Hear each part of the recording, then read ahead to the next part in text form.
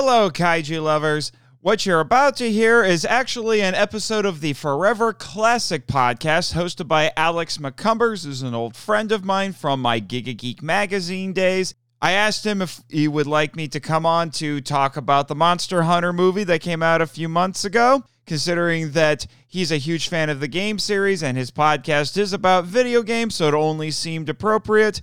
I suggested that we make this a simultaneous release, which is why I'm dropping it here on this feed, but I let him have it exclusively on his podcast feed for a couple of weeks, which is why I'm only now putting it up. So, if any of you didn't listen to it on Alex's podcast, here you go, and now you can hear my opinions on this, believe it or not, secret Toho movie.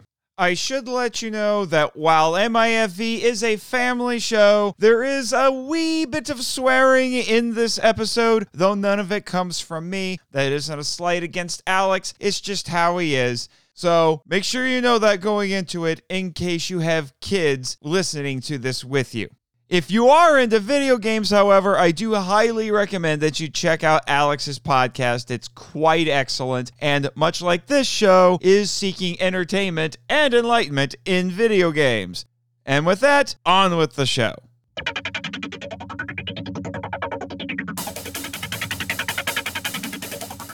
Welcome to the Forever Classic Podcast, the show seeking enlightenment through video games, films, and other geek culture.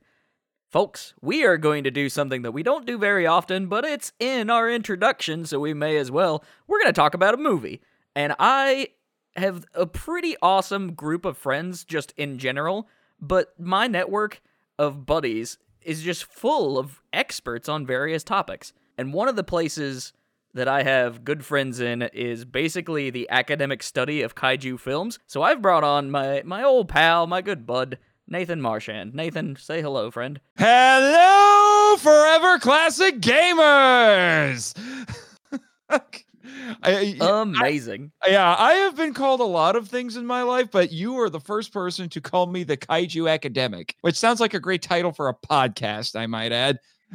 It just makes sense, because your previous work, your current work, all of it is just so high level in breaking down these movies and these franchises and the connections and the political situations of the time. It's just awesome. Thank you very much, sir.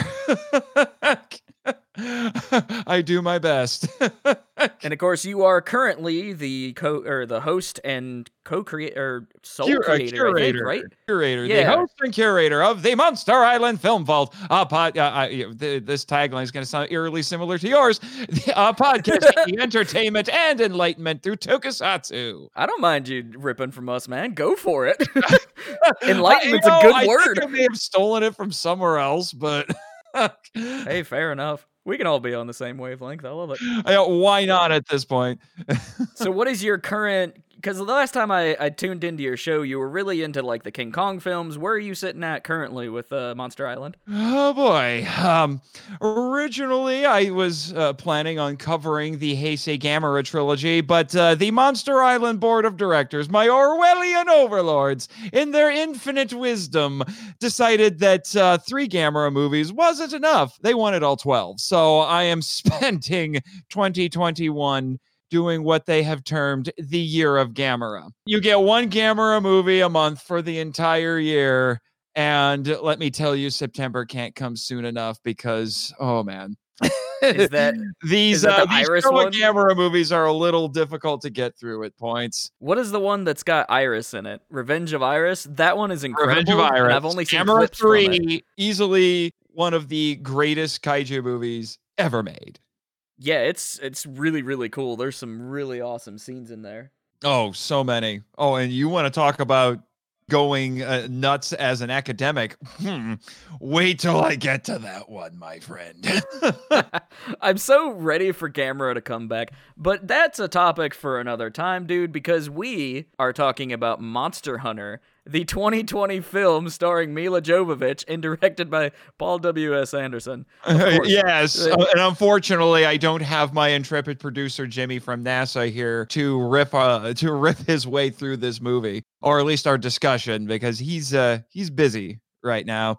He's keeping an eye on the camera and communications equipment. He had a bit of a long day. Barugan got loose. I don't know how. And he iced up part of the island. So Jimmy had to use Mechanicong Mark II, which he just built to recapture that big ice spewing lizard and put him back. And today there was 6 hours of mandatory seminar training today called Kaiju and You here on the island. So I am very happy to be podcasting right now after all of that. Sounds like a long day at the island, man. It was a long day at the island. And I think there was some kind of weird things going on here while the seminar was going on. I'm not sure, but yeah. Anyway. But yeah. So yeah. Monster Hunter, the film. All right, so I guess the first thing that I want to talk to you about, man, is like, how familiar are you with the Monster Hunter world of games? You know, it's funny. You would think that as someone who is a fan of both Kaiju and Capcom, that I would be all over this franchise. But unfortunately, I have had little to no exposure, but very little exposure to Monster Hunter. I think I have spent more time playing games that had Monster Hunter characters in them than actual Monster Hunter games. And I feel a little embarrassed by that. And I think it should be remedied. I just need to know where to start on Monster Hunter World, so I'm going to defer to your recommendations on that.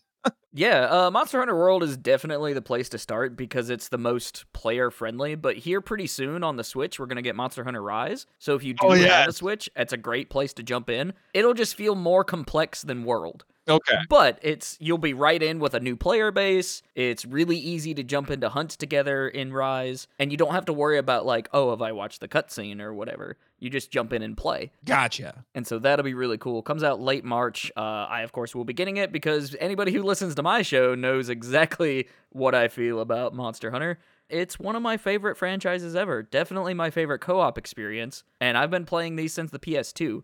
Of course, I didn't play online on the PS2.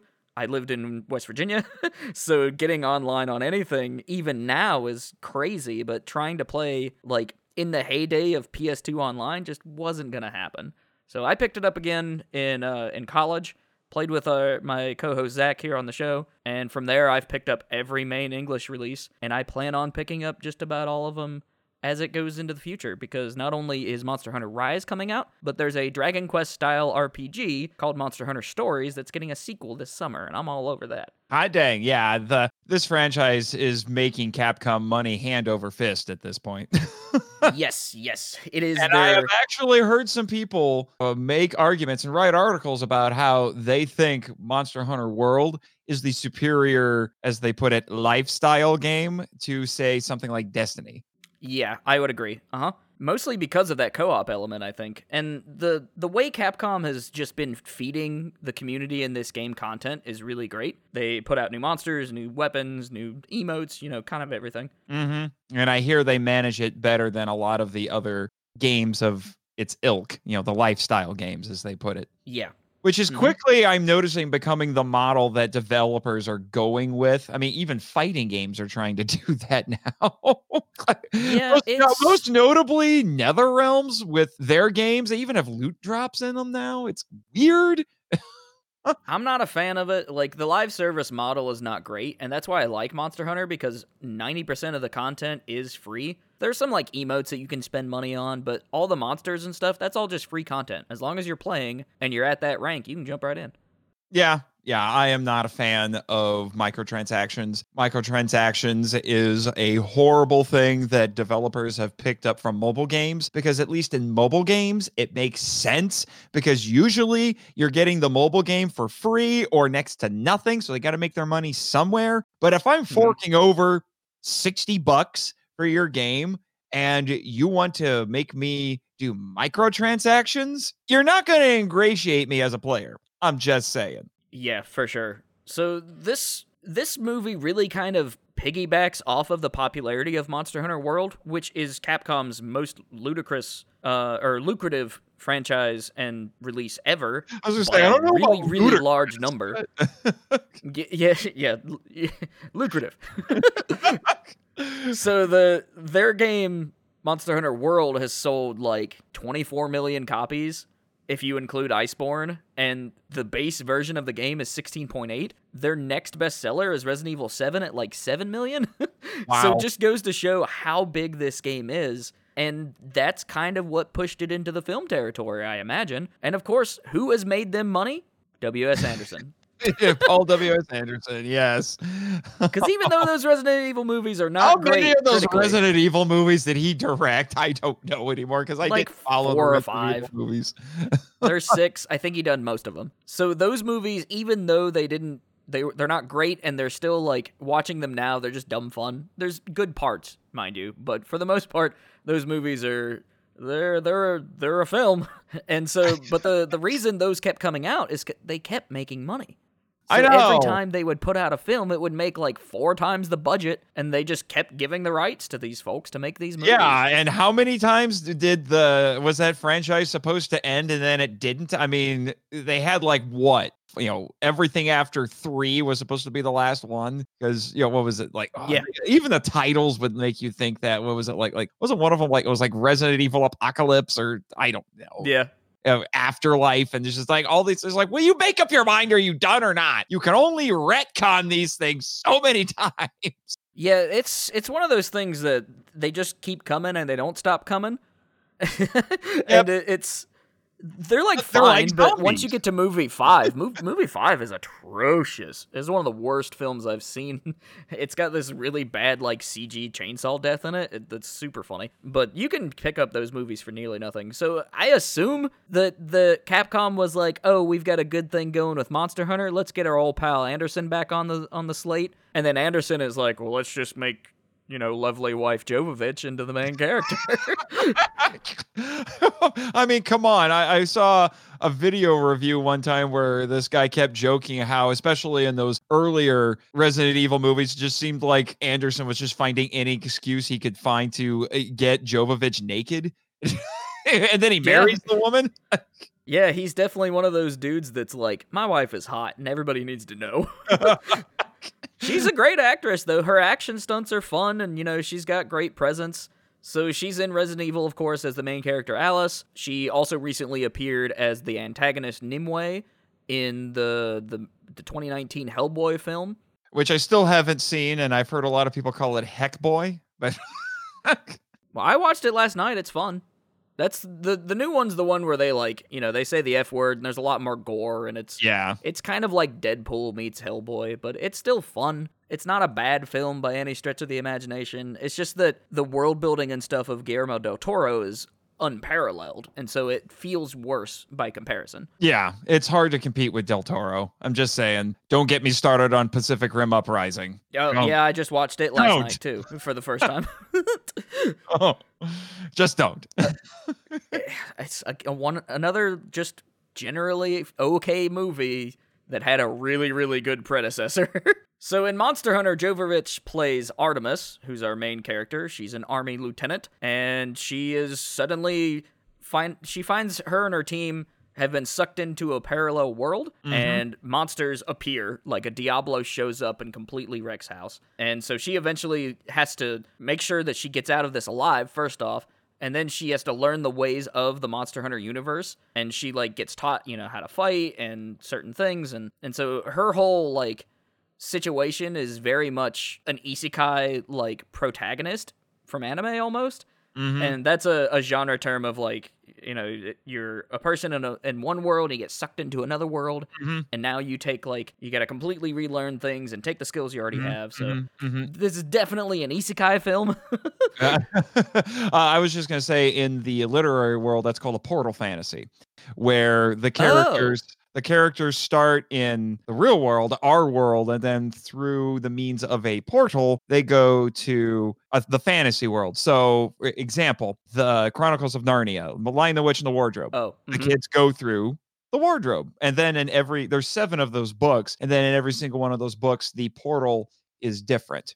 Well, in the ones where they actually go, there's one book that's entirely in Narnia, and it's not a portal, but because in one, it's a magic ring, in another one, it's a train. There's different ways to get to it. But yeah, it's a portal fantasy. And these sort of narratives are extremely popular right now in anime, so it kind of makes sense that we would end up with this. But honestly, I think this movie would have been better without it, or if we would have got more of the like culture of the universe. Yeah, see, because that's the thing. I know enough about Monster Hunter to know that the way this movie is set up is not like the games at all. No. It is Monster Hunter is not a portal fantasy. Now, if you take the isekai element out of it, parts of it are really similar, but we'll get to that later. Other actors involved, real quick, Artemis is a skin in Monster Hunter World, so if you watch this movie and think, I want to play as Jovovich, you have the option.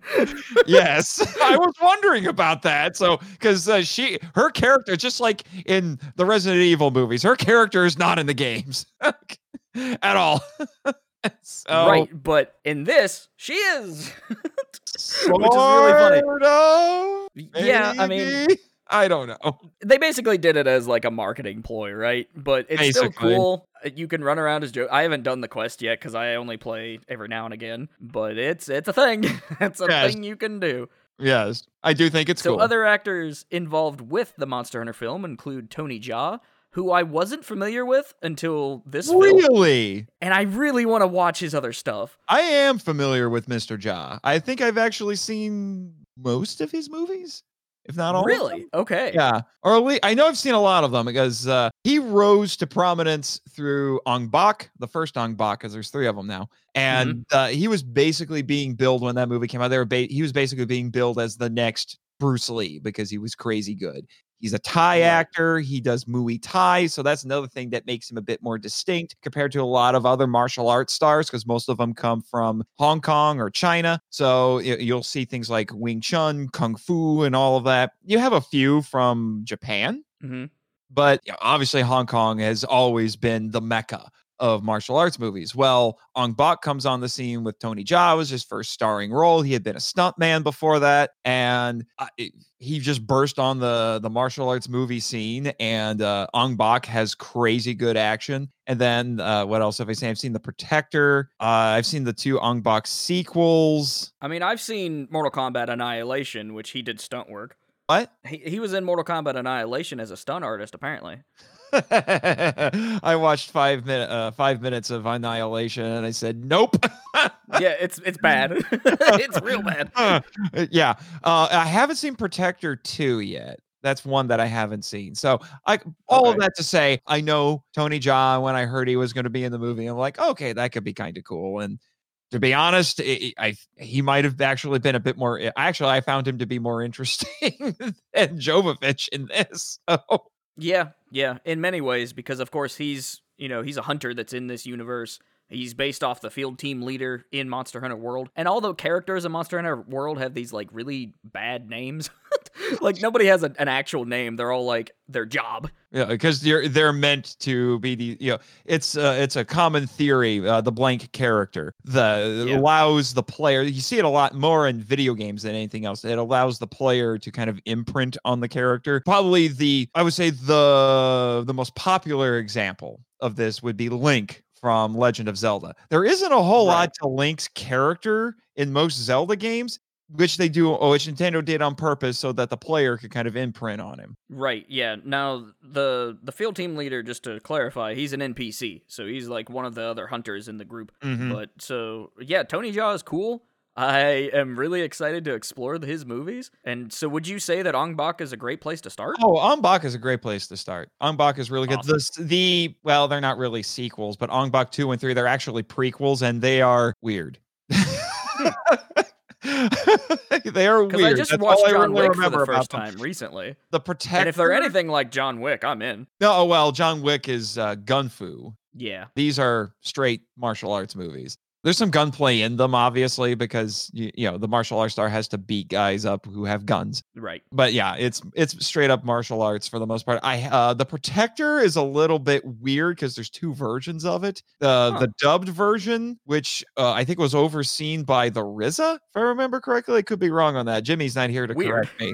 Yeah, they cut 30 minutes out of it, and they actually changed the motivation for Tony Jaa's character. Huh. Probably because in the uncut version, his motivation was so cultural. I think it would have been lost on an American audience because in that, in which this part of it is maintained, but they add more stuff on top of it. Tony Jaa plays a character. He's called the Protector because he has to go rescue basically a sacred elephant that belonged to his village, because in Thai culture, elephants are apparently very important. But I guess they figured that would be a bit lost on the American audience, so they actually re-edited the movie, and through the dubbing made it look like not only is he trying to recover the elephant, but his character's father dies and he's off trying to avenge his father. But in the original Thai version, his father doesn't die. Wild. It's really weird whenever certain studios gets a hold of things and then Americanizes it. Oh, trust me, I've watched enough Godzilla movies to know. But Yeah, I will admit, it does lead to this kind of funny dubbed line, and I haven't seen The Protector in years, but it does lead to this kind of funny line at the end right before the climax, when Tony Jaa confronts the bad guys and he basically yells at them and says, "You killed my father and stole my elephant." I love bad dubs there's so many great examples. But moving down the list, playing the role of the Admiral is Ron Perlman. Wait, who I did not know was in this movie until I watched it. Yeah, and the thing is I think he's the worst. Like, most of the characters in this film that are in the Monster Hunter world, I think look spot on like the characters they're represented. But Ron Perlman, for whatever reason, looks awful. And I think it's his hair. Like, for whatever reason, they gave him like a bad wig or something, and they just it was weird, because when I saw him, I actually wrote in my notes, because all of my notes are just in chronological order as I was watching the movie, and I just wrote Ron Perlman ? Exclamation point. And of course, to me, like, especially in geek culture, like, Perlman is famous for playing Hellboy, and so him and Jovovich have that Hellboy connection, which is just interesting. Yeah, it is. Another weird note about Perlman's character is he uses a switch axe, and in the game, those axes can turn into swords and, like, imbue with elemental energy, and we see him slinging energy around, but it never turns into a sword. Oh, well. Weird way to do it. Some, like, cool transforming scenes would have been sick. But other characters from the movie because most of this cast comes from Monster Hunter World, and the other characters that show up are characters like the Handler, who is basically like your intelligence gatherer and somebody who like leads you on missions, and she's like your buddy basically. Mm-hmm. The Meowscular Chef, which is the big threw buff me cat. off so bad. Yeah, he's so cool. I was not expecting CGI Catman. I was not. Yeah. So there's a couple different races in the Monster Hunter world, and, you know, there's humans, there's Wyverians, who are basically like elves, and there's the felines, which are these little cat guys. And so Meowscular Chef is a feline who cooks for the hunters in the village, and the scene that we see in the film is basically shot for shot the same thing that we have in the game. The other characters we see are the Serious Handler and the Excitable A-Lister, who are two characters that are in the opening cutscene of the game, and they show up in a couple different missions here and there. So a lot of this cast, like, if you've played the first 30 minutes of Monster Hunter World, you're gonna feel right at home. And the movie even starts with a scene that's very similar to Monster Hunter World, but more in line with Monster Hunter 3, which was very desert-themed. But yeah, so the characters, I think, are fine. Yeah, the problem I had with that opening scene is that it was good about establishing the world, the fantasy world at the very least, but I was basically lost. I mean, I gathered some of the things that were happening in the scene, but I was basically just kind of at a loss for what was going on. And I'm not saying that you can't do a movie, that communicates its story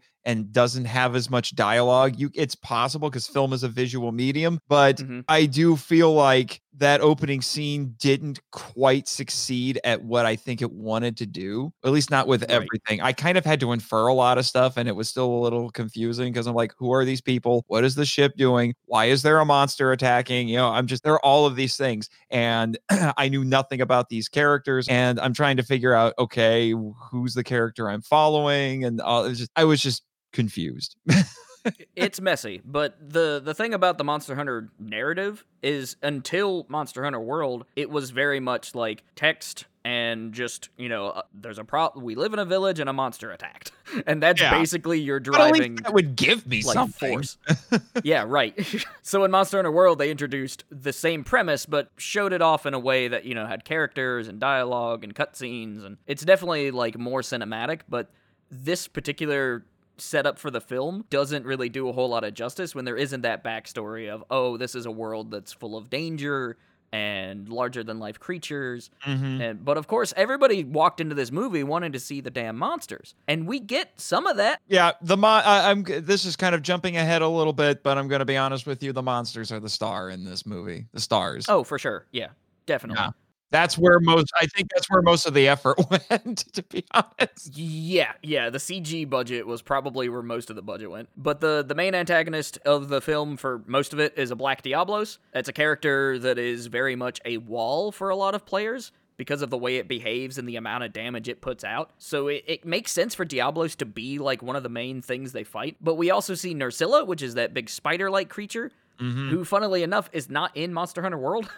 That's a creature that comes from MH4 and other games except for World, basically. And then the other one we see is the Rathalos, the big wyvern. Yeah, He's the big the boy. original flagship. He's the big red dragon. This is the icon of Monster Hunter. You couldn't have this movie without Rathalos, in my opinion. No, you couldn't. Yeah, even as someone who is not nearly as familiar with the games as you are, I knew going in, it's like, if they don't put Rathalos in, I think they're going to be doing everybody a disservice. Rathalos is the one everybody wants to see. Yeah, and at the end of the movie, we do get a little bit, which was disappointing. We'll get to that later. The Gore Magala, who's the flagship of Monster Hunter 4, and it is a very cool creature. It's a fan favorite. It's like this black dragon with like these inky things, and it transforms into this big white dragon. Like, it's a super, super cool enemy, and I'm really excited for it to come back, hopefully, in Monster Hunter Rise. The other thing that we see that are really game-related are, like, the weapons. The weapons in this are all based off of Monster Hunter World in the Iron and Bone category of weapons, so things like the Jawbone Greatsword, that's basically the same exact weapon that we see in the game. And so that the prop making is pretty solid. We also see some healing herbs, they roast some meat, and then of course we do get the Meowscular Chef, which is pretty cool to see. So that's and like you said, like the budget was definitely in, prop making and monsters. Yeah, I was gonna say you didn't mention what the actual budget was, and I didn't even know this. $60 million I see here. Yes. Which is a lot. Compared to most Hollywood blockbusters, that's kind of cheap, but... Right, yeah. They definitely did it a little leaner than what you would expect, but they're kind of used to that, I think, with the Resident Evil movies, so they're like, oh, we put some money into it, and then we'll make 3 times that. Well, and the other thing that's interesting, and I don't know exactly how much involvement they had, but this is also yet another good reason why you're having me on the show. This is a Toho film. Yeah, it is. Toho. It was distributed by Toho. Toho's logo appears in this movie. Toho had a hand in this. And Tencent. Tencent was another big one. Like especially for the Chinese market, Tencent, the folks that do like League of Legends, among other things. Speaking of that, and I remember reading about this actually right after the movie came out, that there was apparently a bit of controversy in the Chinese markets. Yeah. So there was a line that references a racist schoolyard rhyme, and it was like as soon as the Chinese audience figured out what it was it was immediately pulled from theaters, and they very quickly edited a new version and redistributed it. Yeah. That line did not appear in my viewing in February here on the digital distributed version, and I doubt it appeared in your version. No, I saw it in the theater. Right, but was that line that was cut in the movie? I don't remember. I honestly don't remember. I would have to be told what the line was, and then I might be able to... They talk about, something about whose knees are these? They're Chinese. Like, it's really not a good line at all. It's a dumb joke. Yeah. Was that like one of the soldiers or something at the beginning that was making that? I think so, but I didn't catch it in my viewing. I guess it could be there, but I didn't see it. Yeah, I don't know. I doubt it was in yours. I don't know. I would have to go back and say, because Well, let's full disclosure here. I actually saw this in the theater when it came out because we have a theater here on the island, the Denham Theater, because I approached you to talk about this movie and you said, oh, that would be great. And then as soon as it came out, I'm like, I got to make sure I see it because I'm going to record. I'm going to record on this. And then you find out that none of your theaters are carrying it. So yeah, nobody was open. Nobody was carrying it. I would have had to drive like an hour. And even then I was like, I don't know if it's worth it. I'll just wait. Yeah. And so thankfully they did put it out fairly quickly. I mean, 2.5 month turnaround's not bad. Yeah. To watch a movie that was in theaters. They should have just released it digitally to begin with. Well, like I Godzilla vs. Kong. I applaud them for being like, it's theaters, dang it, because I don't want theaters to die. But I mean, I don't either. But the thing that does concern me, and I'm wondering if this is, it's going to be very difficult to start calculating how much money movies make at this point, because I'm looking at your notes here, and it's a $60 million budget. Worldwide gross, apparently, 23.3 million. Mm-hmm. Yeah, and but that's just, I guess, that's just the probably theater. include digital sales. Yeah, that's the problem. That should just be the theater. Yeah, that's the problem. So you got to worry about digital sales, and then if you've got stuff like you know, like this whole thing with HBO Max and Warner Brothers. How are they supposed to be able to calculate if a movie's successful if you have to if you have the hard numbers from a theater, but then how do you calculate the money that you're making from HBO Max with it? Exactly. You know, or I mean, it's at least weird. Easier with the Disney Plus thing, where you know it's Disney Plus Premium, where you have to fork over $30 and you can watch whatever movie that they have. In this case, it was Mulan, and to be honest, after hearing some of the things I've heard about that Mulan movie, I have zero interest in ever watching it. But so I don't know. The whole thing's confusing, and I did notice that Disney really only did that for Mulan. But then when Soul, the new Pixar movie, came out, they didn't do the premium thing. They just put it on Disney Plus when they would have put it out in theaters. So I don't know. I don't know how to figure it out anymore, man. So I don't know if I can call this a successful movie or not. So now that we really know the basics of the film, let's go kind of shot by shot in a generic sense and talk about the basic plot, what happens, and what we think about it. So Nathan, you're the one that took the very detailed chronological notes. Let's start with you, because I know the pieces of where things start, but I mean I didn't write it all down. Well, I was sitting in the theater, typing out notes on my phone in airplane mode, yes, because I'm not a jerk. Yeah, right. We're professional critics, not assholes. Yes. I know a few a-holes, though. They make some very good podcasts. Yeah, well, I mean, it is what it is. Yeah, but we've already kind of covered a few of mine already. Here's my opening statement for this, and this is no secret. I texted this to you. My takeaway value walking out of the theater was, this is one of the emptiest movies I have seen in a long time. It really is. It's really lacking in substance. There's nothing to chew on. I was expecting, come on, give me a little bit. Give me a little bit. You got nothing? You got nothing? You still got nothing? Nothing? Okay. We're moving on. But that's my takeaway value from this. And I was a little bit shocked by this. I mean, I've seen some of Paul W.S. Anderson's other movies, and I thought those had a little bit more substance than this. My gosh, Alien versus Predator had more substance than this. Yeah, I actually kind of like that movie. It's not the greatest Alien movie, it's for amusing, sure, I will admit. I don't ever want to watch Requiem if I can help it. No, I watched it once and I was like, oh, that's fine. No more of this. Yeah, but so we've covered a few of them already. And then my next note says, first scene is exciting, but I know nothing about these characters, so we've already covered that. And then the next thing I had is that it switches over from the Monster Hunter world to... Yes, I have a soundboard, people. It switches over to the real world, and I think it's meant to be, some parallelism is what is intended here, because we go from the Monster World desert to what I'm assuming is supposed to be the Middle East, because this is what was really confusing. It doesn't tell you where it tells you where you are, but not really. Yeah. Because it gives you latitude and longitude coordinates, and I am unfortunately not up on my latitude and longitude coordinates, so I'm like, what why are you trying to be all cool and clever or something? Because I have no idea what these mean. Can you tell me where this is? I mean, you could do both if you wanted to. You're like latitude and longitude and give me the name of the country. I mean, come on. We trying to be clever here? Yeah, right? But yeah, and the other thing, and this is what threw me off, and this is why I say there's so little substance in this, because there's not enough getting established. I have no idea why these soldiers are here. I think the implication is that it's supposed to be like the war in Iraq or Afghanistan's thereabouts, but they never really tell you. And my thought was, if that's the case, is this even relevant anymore? No one really talks about that. What I find hilarious is they signify that we're in the modern world by showing a Coke can. And there's another movie Of course.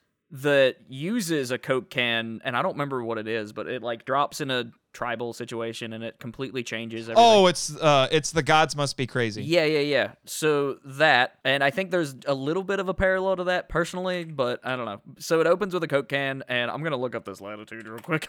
Yeah, because I would really love to know, because it would have been nice if they could have established that. All they really tell us about these characters is that they're on a rescue mission because there was another team that went out into the desert and disappeared. And that's about it. And I was like, I would like some more motivations here. I would like to know more about these characters, stuff like that. And the funny thing was, as I was watching the movie, and we just mentioned AVP, I was actually thinking back, not to AVP, but to the original Predator. And I kept wishing that this movie had been structured, at least initially, like the original Predator, where we get a little bit of a glimpse of the Predator's ship flying to Earth. So we establish, okay, this is a science fiction film and there's going to be an alien in it. But then we get to spend a little bit of time with Arnold Schwarzenegger and his team. Right.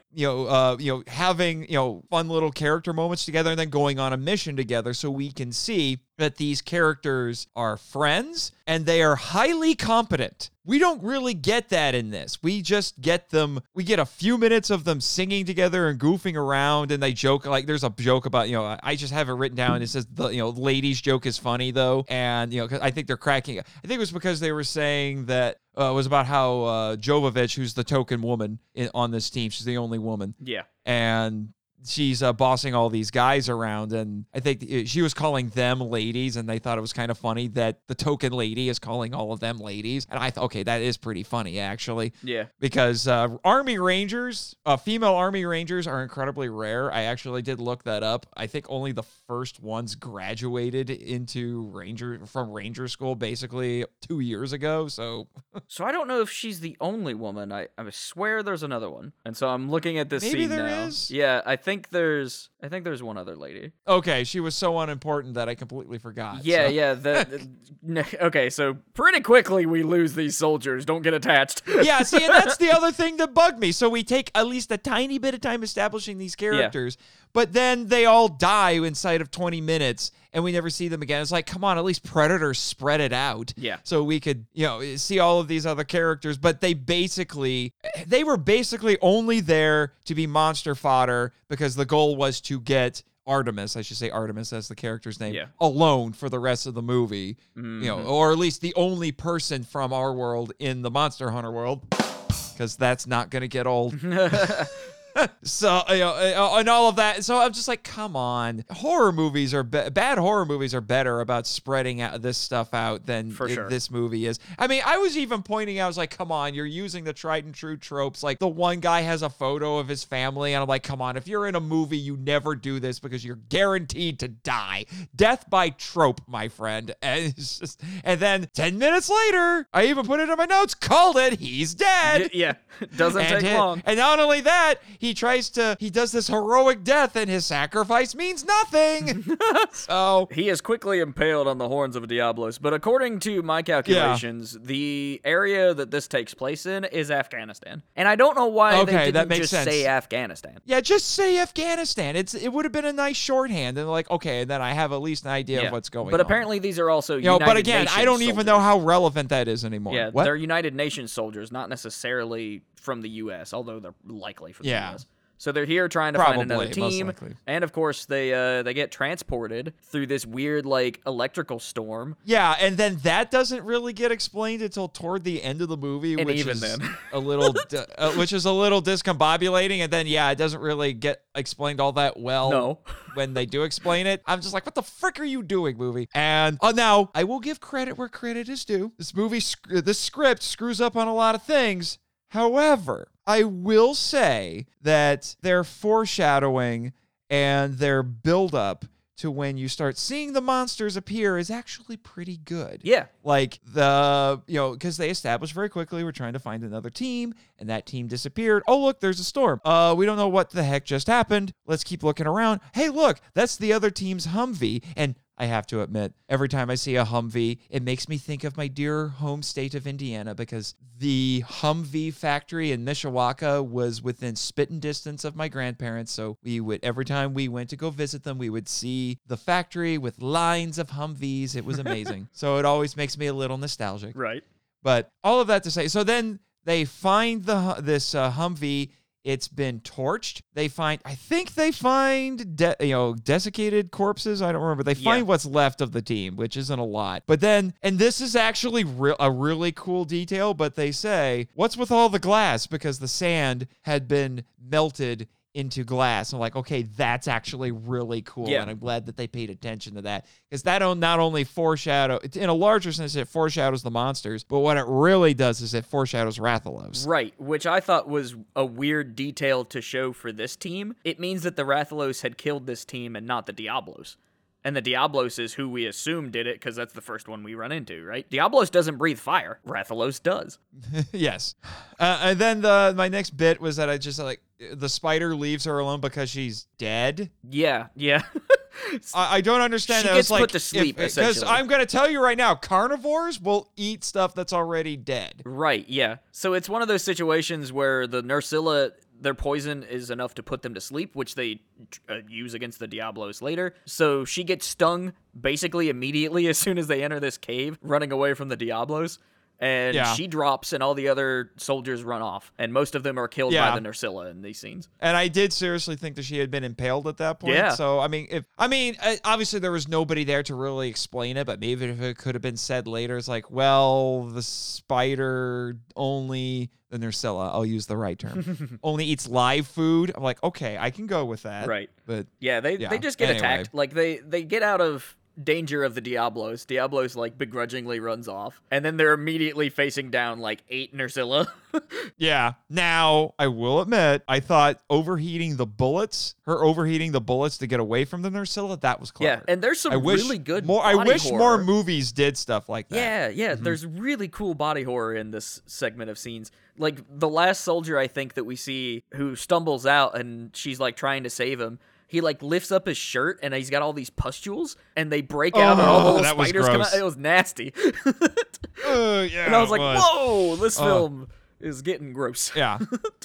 Yeah. Now, and then the next note I have, it's the ring in the Altoids can. Now, I will give credit where credit is due. I like the fact that the significance of that is communicated visually, and they actually do a pretty good job of it. And they didn't do anything like, oh, look, here's a flashback to her and her husband and things like that. No, there's none of that. Yeah. There's none of that. It's communicated visually. I like it. And then it's never mentioned again, basically. Yeah, no, the rest of the it's just movie. a character background detail. Oh, this is a character that has something to lose. We don't know what she would lose. It's there to establish that she has a little bit more of a motivation to get back to our world. Right. But then it's never brought up again. Come on. I was like, if you are really that focused on getting back to your husband, I think that's going to get brought up a little bit more. Yeah. I mean, because we've seen plenty of stories where it's a male protagonist and his goal is to get back to his wife. It's a war trope. So much Godzilla of the beginning 2014, of this movie, The Odyssey, Right. It reminds me so much of Michael Bay, where it's such a focus and the mythology basically of the military. Yeah. And then we get into something more like Tomb Raider. The reboot of Tomb Raider, where it's all about survival, and there's the graphic situations happening, and she's using every bit of resources she has to fight off these spider monsters. And So once she gets away from that nest, she runs into the hunter again, Jaws' character, and he actually teams up and helps her a little bit, but they get into kind of a scuffle. So he like takes him back to his home. Yeah, his where he's been holed up because I guess he's just been trying to survive. Although we don't know how long he's been out there. Right, because he fell off the boat in the beginning of the movie. He was knocked off, so he's just surviving in the desert. Yeah, and they get into a fight, and I'm thinking, come on, this is Tony Jaa. You can't beat Tony Jaa. Right, yeah. Especially when you're worn out and injured. Good luck with that. It's a fun fight, though. I like how they're so, like, scrappy. Yeah. But and actually, honestly, the parts between Artemis and the hunter are probably the best parts of the movie. I like the fact that they had a language barrier and they had to overcome the language barrier. Right. That made things interesting. And she, at that point, became the proxy for the audience. She's learning about the world through him, just like the audience is. So I mean, there's good stuff here. There's good stuff here. I like the bit with the Hershey bar. Yeah, that was fun. He introduces him to God's gift of chocolate. Basically. And it also gives them some more product placement. So we had Coke before. Now we're getting, it's an actual Hershey bar. Right. And they're not hiding that it's a Hershey bar. Yeah, she's like, here, you want a bite of this Hershey's brand chocolate? Almost. It's not quite wizard levels of it. It's I love the power glove. It's so bad, but it's pretty blatant. Yeah, it is pretty blatant. So in these scenes, we get like a lot of interactions. We see the hunter like use healing herbs he cleans up his wounds, I guess is the word for it. And so we see like some of the like video game elements start to come into play. We see his weapons, the longbow, the one sword from the sword and shield combo. He has the great sword. Like all these weapons are in the game. And so it's cool to see like that he has all this preparation. And so together they decide, in order to get our hunter home and to learn more about this world and presumably get Artemis home, we have to take out the Diablos. Because in order to get there, there's a lot of sand, and the Diablos is basically just circling this desert. And so he pops up anytime that there's like any sort of sound or anything on the sand. Yeah, their initial motivation is, I have to get back to where my Humvee and my gear is because get back to the storm to go through the portal. Oh wait, the Diablos is in the way. Yeah. We have to deal with the Diablos. Now, I want to back up a little bit and talk about that.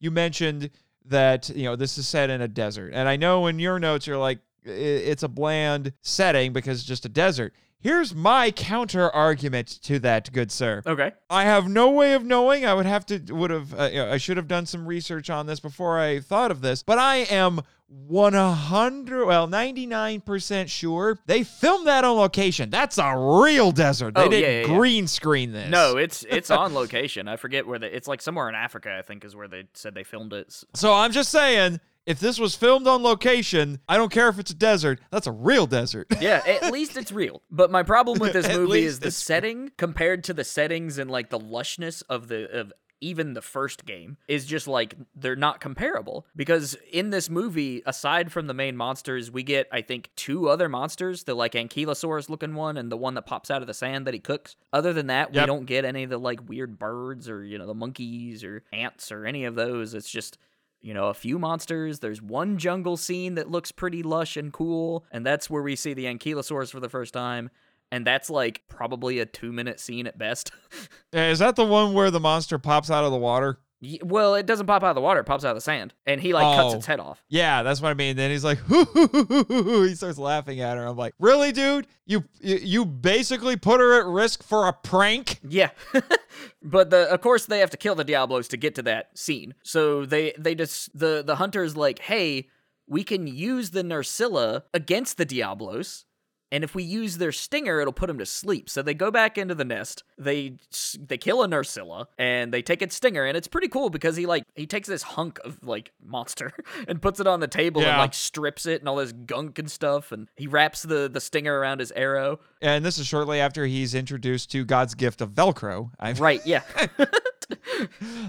It's really cool how they did some of the like practical effects in this, I think, because there's not very many of them, but it's all kind of involved around the monster parts, and those I thought were really cool. Here's something else, and I kind of wish I guess it made sense in the moment, and she starts to embrace it more later, but I actually think it would have been interesting because there's a point where she gets a hold of one of the turrets in on the Humvee and uses it to shoot at the Diablos. And I'm like, I think I actually would have preferred if she had just been completely stripped of all of her military gear and she had to embrace the fantasy world in order to survive, but which is what she does later, basically. Right. But I still thought it was like, what? It would have been interesting if, like, just after that first initial arrival, right, and all of her gear gets trashed, and she's like, "I'm a soldier, but I don't have my gear. What do I do?" And then the hunter's like, "Well, let me tell you how we do things here." You know, that sort of a thing. I know it'd be really tropey, but it works. Yeah.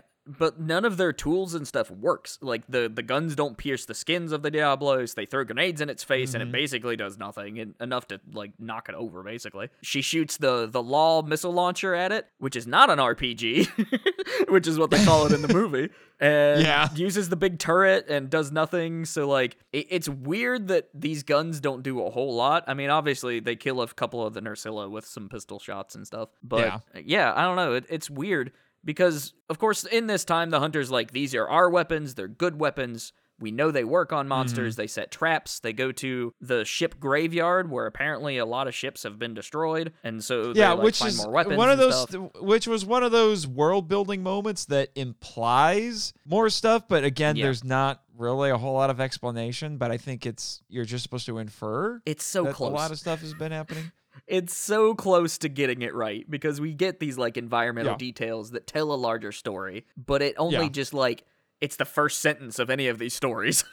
Basically, the opening sentence. It might be a really good opening sentence, but I still need to know. I mean, you when you read Moby Dick, you don't just end at "Call me Ishmael." You keep reading. Right, exactly. The issue that I have with this next scene is we get like a montage, basically, like a training montage. And now this is a power in the game, so it makes sense. Eye of the tiger. It's pretty much. Yeah.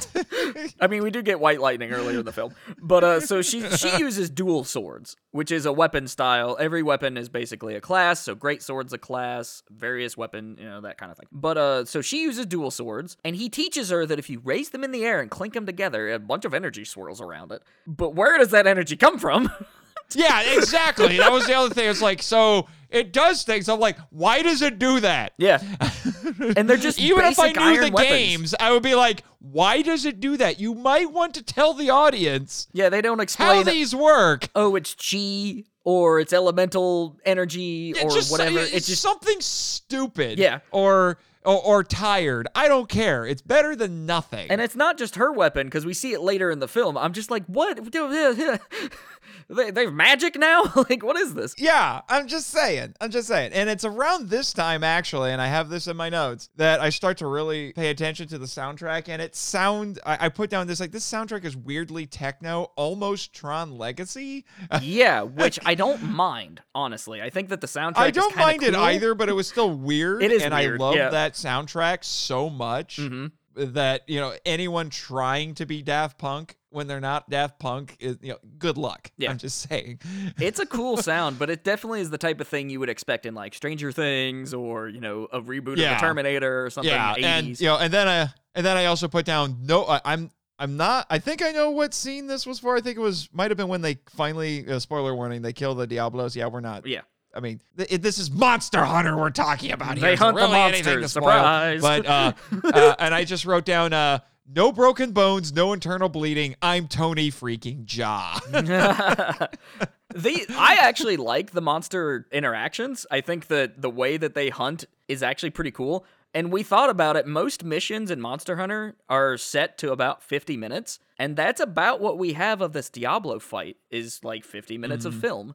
Granted, it's not 50 minutes in universe at all, but it's a weird detail that's kind of interesting if you know the games. Mm-hmm. That is actually kind of clever now that I think about it. So they beat the Diablos and they make their way towards presumably where the other hunters are, and up on the terrace or whatever.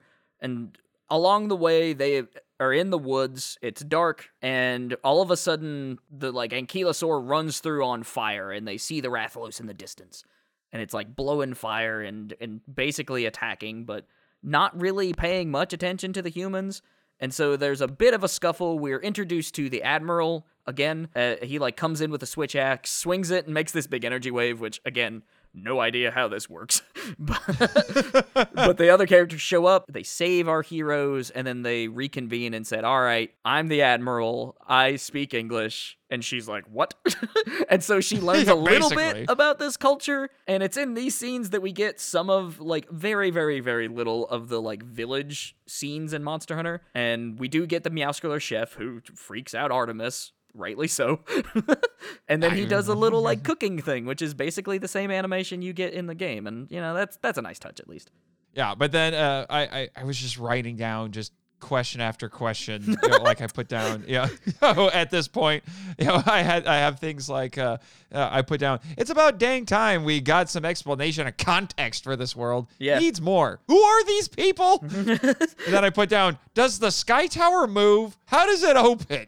I had so many questions. Yeah, so they determined that these monsters are freaking out, and the reason that the worlds are meshing in between ours and the Monster Hunter world is this construct called the Sky Tower, which I think is in the games, but they also imply that there's something weird going on here that's like magical in nature, because later in the film we see a guy in a hood, and that doesn't happen in the game. Oh, geez, don't get me started on the ending. We'll get to the ending when we get there. Yeah, so they determine, all right, we need to go to the Sky Tower. We're going to gear up, and we're going to kick the hell out of the Rathalos. Yeah, have fun with that. Yeah. But I had just like, what is the Sky Tower? How does it work? Why does it open all the time? How long does it open? Right. How often does it open? Can people from the Monster Hunter world go the other way? Yeah. But why aren't more people from our world going there? This is the problem, because It's not loose. only am I a podcaster, I am a speculative fiction writer. Right. So I have to ask myself these questions when I'm world building. Exactly. This is not good world building at all. I think Paul W.S. Anderson asked maybe 2 of these questions and then stopped when he had about 10 more after that. Yeah. And I'm being generous. It was probably more than that. Oh, yeah, for sure. But they gear up, which is kind of cool, and they get into a fight with the Rathalos. And a lot of this is just neat hunter things and cool maneuvers, mostly. And the Admiral swinging around the axe, making all these waves. It's still very weird. Yeah, and then that's when we get some serious music video editing. Yeah, there's a lot of, like, the Paul W.S. Anderson, like, traditional slowdown. In weird moments, it's almost to the point, like, of a Zack Snyder film. Actually, I think I found myself thinking, you know what? I think I prefer Michael Bay at this point. I mean, honestly, yeah, some of the like Transformer stuff is cooler than this. But so they fight the Rathalos, and the Rathalos throws them into a portal that opens up somehow. And so at that point it's just Artemis and the Rathalos back in our world. We don't know that at first though. Like Artemis gets tossed into a portal, and she's like, "Sweet, I'm home," and lands in the desert, and then is saved by soldiers. And I'm not kidding you. My note at that point was, that's it? Yeah, there it is. This climax is lame. Yeah. Now, this is probably the best part of the movie for me, because the way the Rathalos is animated is better, in my opinion, than the Diablos. And I like the idea of it just, like, taking out military helicopters and stuff. It's cool. Yeah, that's when we get into some very Toho kaiju, traditional kaiju action. Yeah. At that point, it like where rips off the top of the the Rathalos tank, fighting like, the military, crazy. and I mean, although I will admit, I thought I actually put down, because that's when the Rathalos does attack the plane, because they go through the whole song and dance of, they find Artemis gets rescued and she's being given medical care. They put her on an airplane and they're gonna take her away, and then the Rathalos attacks, and then I put, that's brother. Although it would have been funny if it ended with was it all a dream? Yeah. Yeah, that is a tired trope, but at least would have been really funny. Yeah.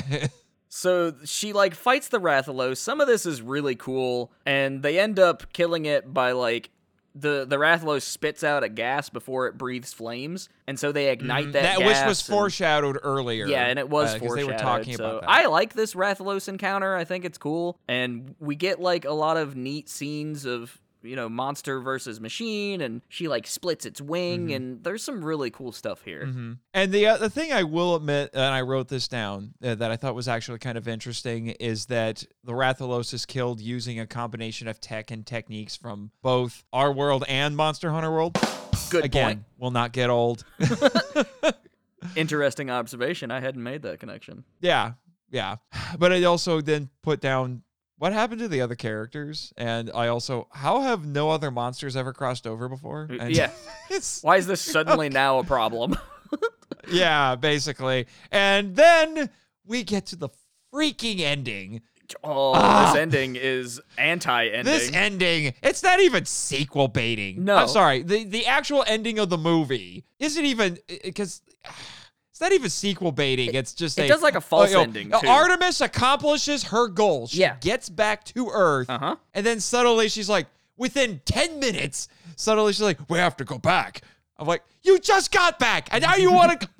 Oh, my gosh. Because, like, she's in our world. They kill the Rathalos, and at some point, the other hunters show up again, and then the rift opens up, and we see the tower in our world. And at that point, the fan-favorite creature Gore Magala flies in, and I'm like, oh, it's getting real now, because I love Gore Magala. It's an awesome creature. And at that point, the movie ends. And I'm like, what? Yeah, the movie ends. I'm like, what the frick is that? That is a terrible ending. Yeah. Oh, wait. There's more. Paul W.S. Anderson saw himself some Marvel movies. So he's like, wait a minute. Here's a mid-credit scene. Yeah. And it's not all that much better. No, it just extends that scene further. There's no closure. It's just them fighting Gore Magala a little bit, and then this weird wizard guy is there, and I'm like, who is that? Yeah, exactly. I'm like, who the frick is that thing? I actually had to look up articles online to see if anyone had any explanation for what it was, and it wasn't very good because I don't remember any of it. So right, yeah. My only, from a lore perspective, thought is maybe it's a Wavarian, and maybe this has something to do with the ancient peoples or whatever. But, magic is not something we run into in Monster Hunter. Yeah, I was just like, what the frick is that? It's a terrible ending to begin with, and then it does terrible sequel baiting. I'm just like, what the why did you split this up? Yeah. It's just, And they could have just ended with the Rathalos. It kind of broke fight. me at that point. I think somebody somewhere was like, oh, we got to get the Gore Magala in there. People are going to love the Gore Magala. And they just shoehorned it in the very end. But if they just would have ended with the Rathalos fight and been like, something, we're going to come back to this and show the Gore Magala and that's it. And movie over. Maybe it would have felt better. But this movie's ending is just it's such a weird feeling, especially if you're a fan of this stuff. Yeah, it's just... I mean, I understand. I think what they were going for is they wanted to have one of these sort of open-ended endings where an even bigger enemy has shown up, but the implication is that our heroes will be able to handle it. Yeah, because now they're working won't get to see them do it. But so it's an ending that theoretically can work, but I thought it was just so poorly implemented. Right. That I'm just like, come Now, years on. from now, if we presumably we're going to get a sequel to this movie because Anderson is the type of director to do sequels and do things in trilogies and stuff. So if we get a couple more movies out of this, looking back on it, this ending might not be as bad. But Possibly. The idea that there's just this movie and nothing else currently, it's a very strange feeling. It is. I don't know how much a sequel would help because I know the Resident Evil movies well enough to know that they're full of retcons, so... Yeah. I would be down with might a just trilogy, retcon it and personally. forget the ending to this one even happened. Yeah, so. maybe. I don't know. But I would love to see more of the Monster Hunter villages and the people and their culture. I think that's what's really missing from this movie. And if we would have had more of that, I think it would have been far better. At least in the world building department. Yeah, this is very much just a straight up survival action movie. Yeah. It is an action monster movie, and that's pretty much it. Yeah, that's basically it. And I think that's in large part because, I mean, we talked about it. I mean, $60 million seems like a lot, but in Hollywood, that's kind of chump change. Right. So I wonder if they had been limited by their budget, and they invested a lot of that $60 million into making those monsters look good. Yeah. Because hot dang, do those monsters look good. But it's not like these monsters are symbolic in any way to the characters. Like, they're literally just monsters. They're just they're just antagonists. Yeah. They're just there to be obstacles. Yeah, and granted, that is pretty similar to what we see in the games, but I just would have wanted a little bit more from this movie in the substance department. So I guess now that we've come to the end, it's happened. You can watch this movie on Amazon Prime is where I bought it. I think you can get it on some other distributors as well. It's going to be physically released here pretty soon. It was $20 for me. So if you can get this movie like as a rental I think is where this belongs. I had to buy it. So if you can rent it for a few dollars on YouTube or something, it's not a bad way to spend an evening, especially if you like these games. It's not offensively bad. No. It's not something that will annoy you. It's entertaining, but it is one of the emptiest movies. I mean, it is the textbook. You know how you have I don't know. I'm just gonna grab a movie out of thin air. Sure. The Seven Samurai. Okay. Seven Samurai is a 5-star restaurant, a 3-course meal of the best food that you can get, Mm-hmm. And then you have something like Transformers. That's like going to McDonald's. Exactly. Yeah. It's delicious, but it's not good for you. This movie is freaking cotton candy because it's full of air and sugar. Yes. It is a very, very basic snack. It looks pretty, but there's nothing there. Yeah. It could have been better, but it could have been far worse. Yes, I've seen worse movies. I've seen worse movies from Anderson. So I think I might be watching worse movies right now, but... Right, yeah. So I don't know. For me, as a fan of this franchise, it's one of my favorite game series ever, and Capcom is one of my favorite, developers. I think this movie's fine. Of course, seeing the monsters and stuff, really cool. Some of the CG could be better. I really like all the gore and the gross angles and stuff. I thought that was a nice touch. And I kind of, when this movie almost gets to horror, I'm, here for it. I think it's really neat. Yeah. And then the first hour, I think, is fine. That whole survival drama between them and the Diablos, that's the film at its best. Mm-hmm. Aside from that Rathalos fight, is really good. Yeah, and at least you have a little bit of an excuse to not fully explain everything because there's a language barrier. Mm-hmm. And which I personally don't can't like. Just explain things to her. Right. What? I know you don't like the language barrier? Yeah, you said that you found that interesting. I think that you could have cut that out entirely, and that they just could have been communicating in English and teaching each other about why this world is different, rather than not being able to talk at all. And a lot of the humor comes from that language barrier, so I don't know. It didn't work for me. I actually thought it was one of the closest bits to actual substance that we got and characterization. Yeah, granted, so you take that out, not I'm much just left, but I think it could have been replaced. So that's it, man. That is Monster Hunter the film. Yeah, basically. Now, a sequel comes out, would you go watch it? Because I would. I probably would, but I would probably go to a matinee. Yeah. I'm not paying full price for this. That's fair. And the prices here at the Denham Theater are already a little bit jacked up to begin with. So for some odd reason, the board doesn't give out employee discounts. Not anymore, anyway. Because bummer. I don't care if they're listening to this or not. They're jerks. Anyway. I really want this pandemic to be over with so I can support local theaters and go to indie festivals, and I want that. But I haven't been in an area for let me tell you, if you ever want to come to Monster Island and talk about something, I mean, I've talked with you about possibly coming on and at some point. Right. Mm-hmm. Jimmy is very good about keeping the guests safe and getting them to the island, so I think you'll be okay. Yeah, I mean, I don't put myself in danger very often, but I feel like I would do it not only to see the monsters in their natural habitat, but I mean, I love these movies. I've been watching nothing but monster movies for months. It's one of my favorite genres. And I can't confirm, but I have heard rumors that there are some teams being sent out to see if they can acquire a Rathalos to add to the island, because they with this movie and with the popularity of the games are like, a Rathalos would be a great attraction. So. Yeah, I totally am down with that. So let's break away a little bit from films and just talk about not only the games we've been playing, but any of them, like franchises, movies, comics, whatever that we've been into. So we'll start with you, man. What have you been playing? What's been like keeping you interested? Oh, I have developed a very bad habit of accumulating games and getting through them way too slow. Yes. Story of my life. So there are too many games that I could bring up. I had to limit it to 4. Yes. Okay. It's absurd that I had to limit it to 4 when 4 is probably too many for most people.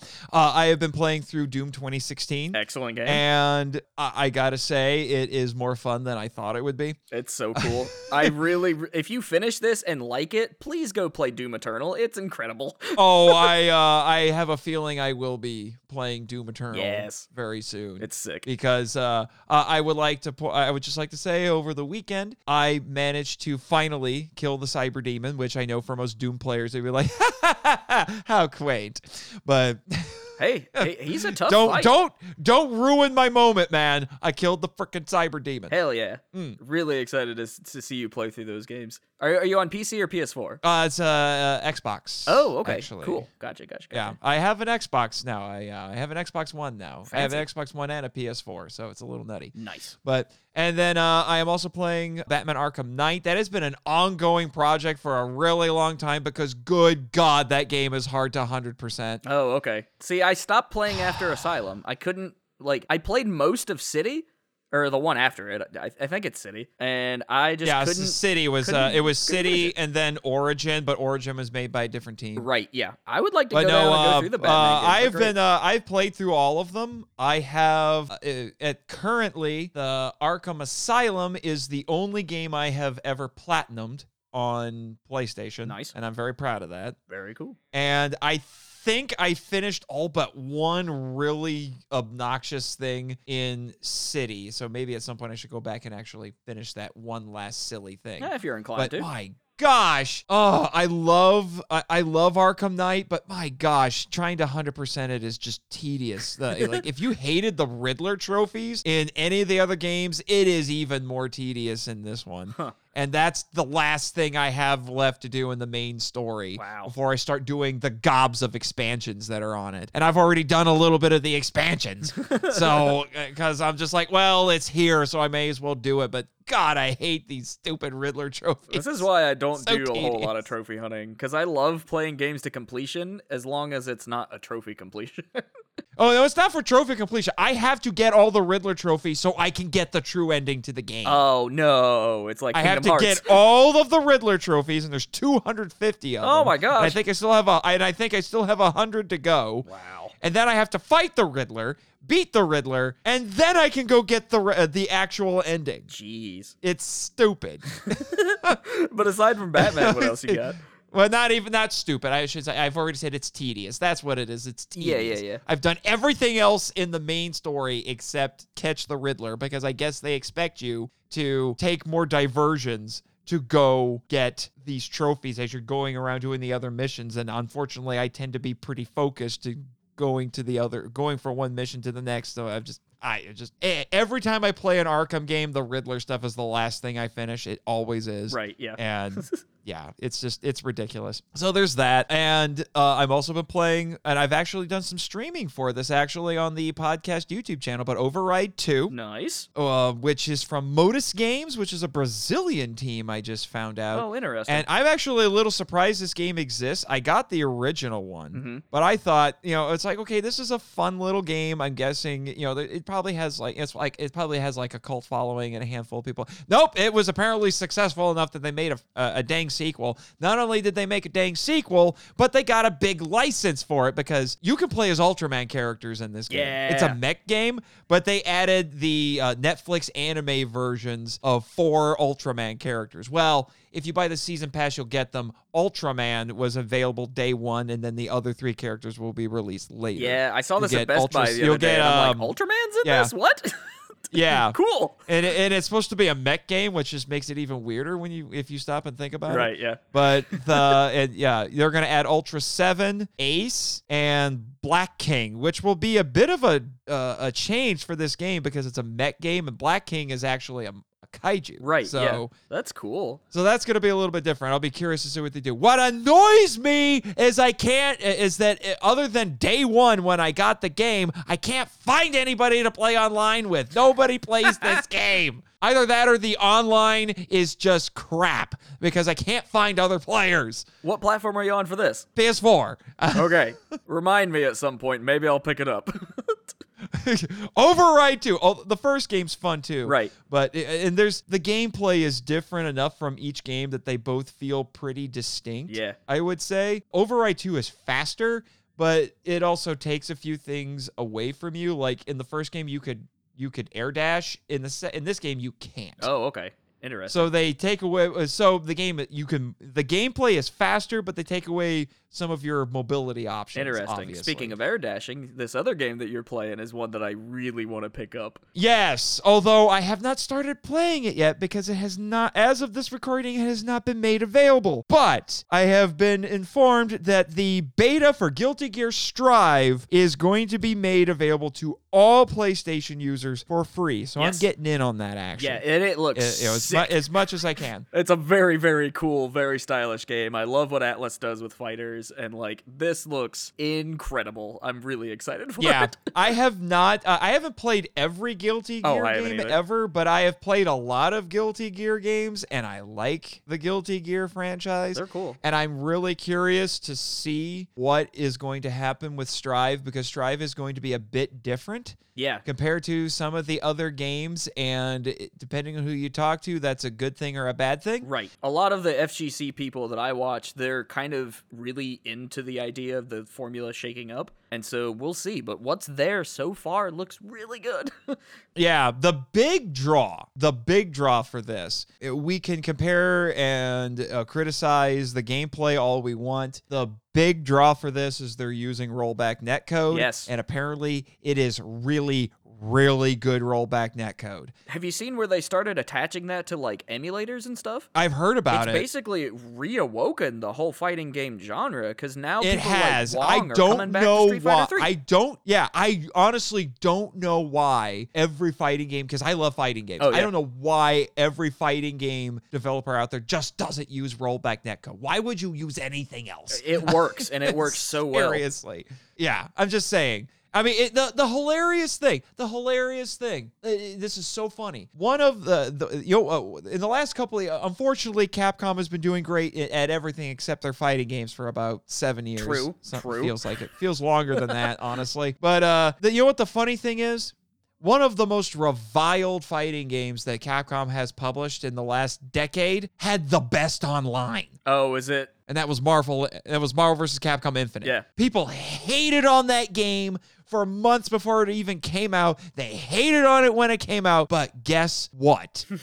The online was amazing. Hilarious. That's a game that has the Monster Hunter as a character, so it all comes full circle. Yeah, that's why I said I think I've played more games with Monster Hunter characters than Right. actual Monster Hunter games. So, so you had that, and Infinite has a slew of problems, but the gameplay is great. Yeah. And the online is amazing. But that wasn't enough to save it, unfortunately. No, the characters were too ugly. Yeah. Yeah, I mean the heart, the core of that game was solid. It's just that everything around it needed help. Yeah, unfortunately. And I've seen a video on the full story about what happened to that game. Yeah. And all I'm going to say is, because it's a long and involved thing, to summarize it very quickly, it's not Capcom's fault. No, it didn't seem like it, did it? So I have been kind of in the indie retro space for a while, and that's kind of where I like to be. But I've been playing the latest game from Yacht Club, Cyber Shadow. Granted, they didn't develop it; they helped a little bit, but they published it. And Cyber Shadow is basically like a Ninja Gaiden style platformer. It's really hard, but it is very well made. And it's a solid ass game. Like, there's a lot of really cool mechanics, and the speedrun scene is really picking up on it. So if you like those style of like retro platformers with a lot of like precise action, you gotta get this one. This one's good. Oh man, you're giving me flashbacks to playing Ninja Gaiden as a kid. Yeah. And never finishing any of them. No.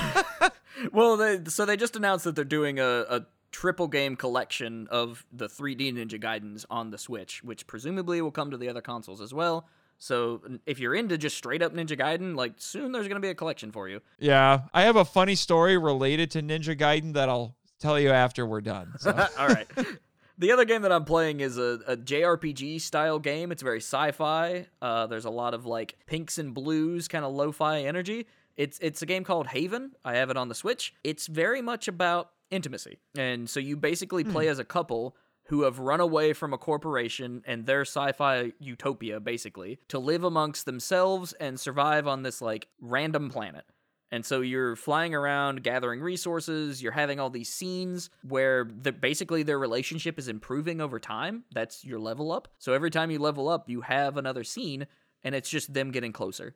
And it is probably the best, like, use of intimacy I've ever seen in a video game. It's really well done. The only issue is what I'm having currently is the Switch doesn't perform with this game super hot, so it crashes a lot. Just straight up hard crashes. I've run into like 8 or 9, and they happen in transitioning between scenes.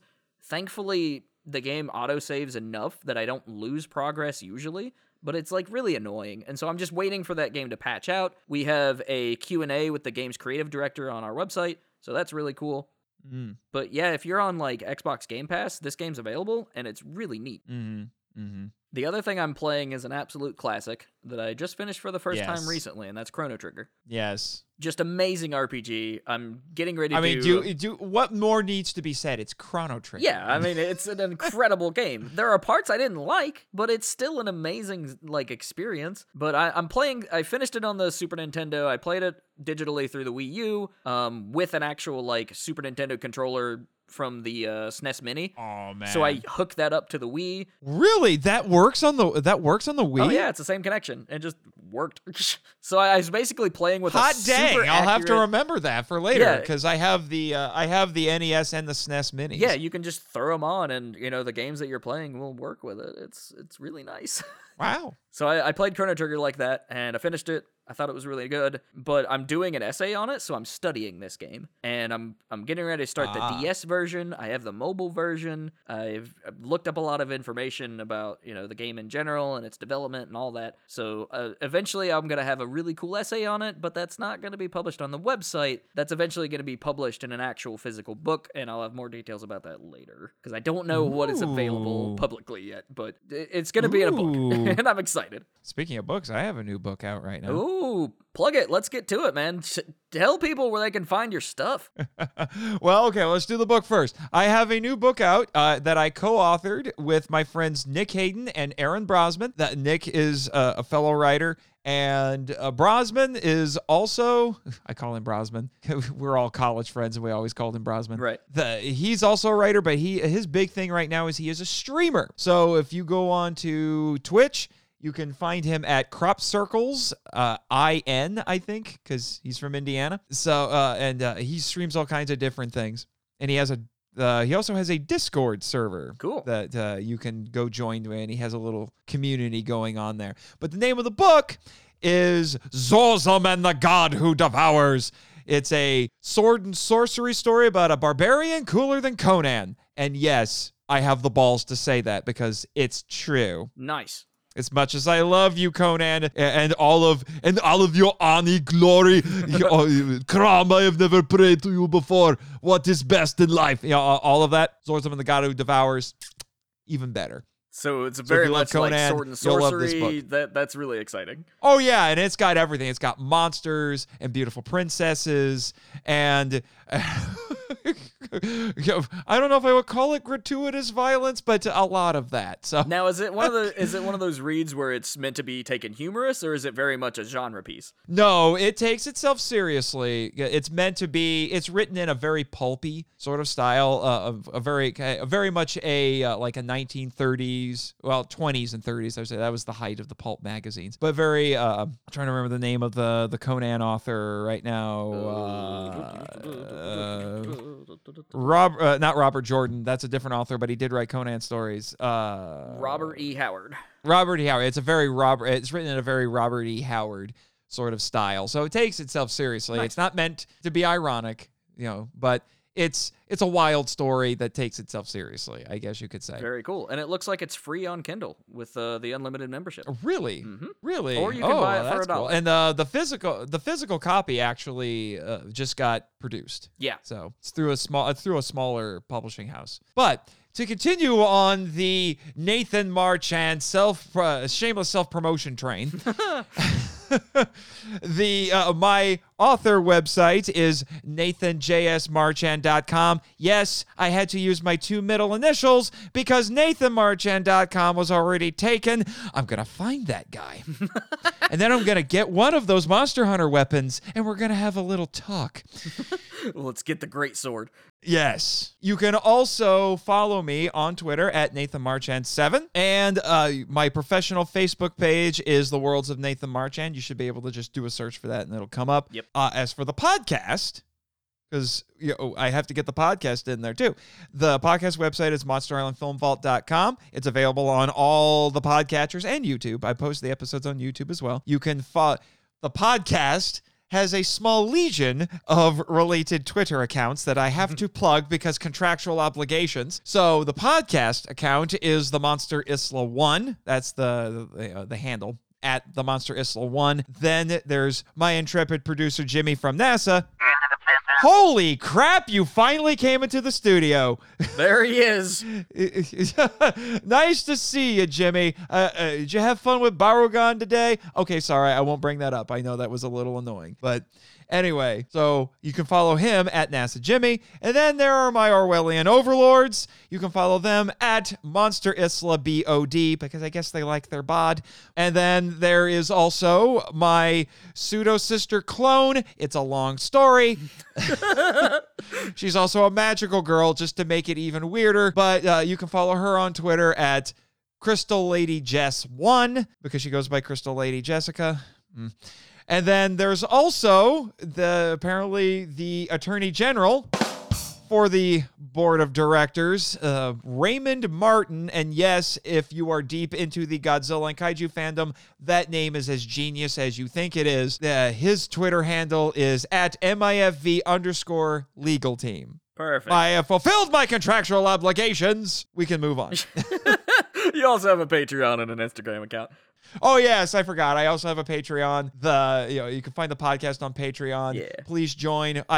We call those people the MIFV Max members. We have all kinds of cool perks, and membership starts at just $3 a month. And then also the podcast is on Instagram. I forgot I had that on there. Yeah.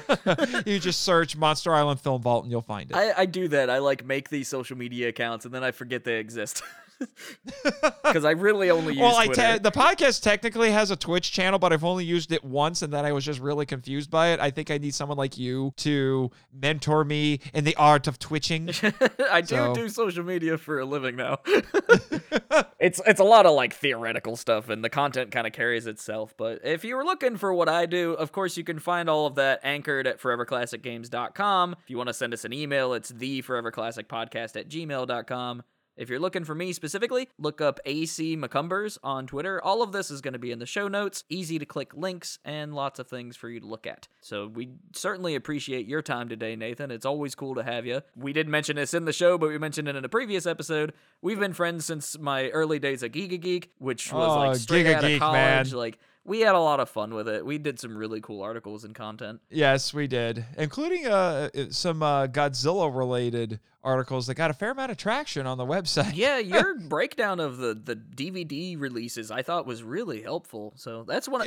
Which is now ridiculously out of date. Oh yeah, for sure. But it's still cool.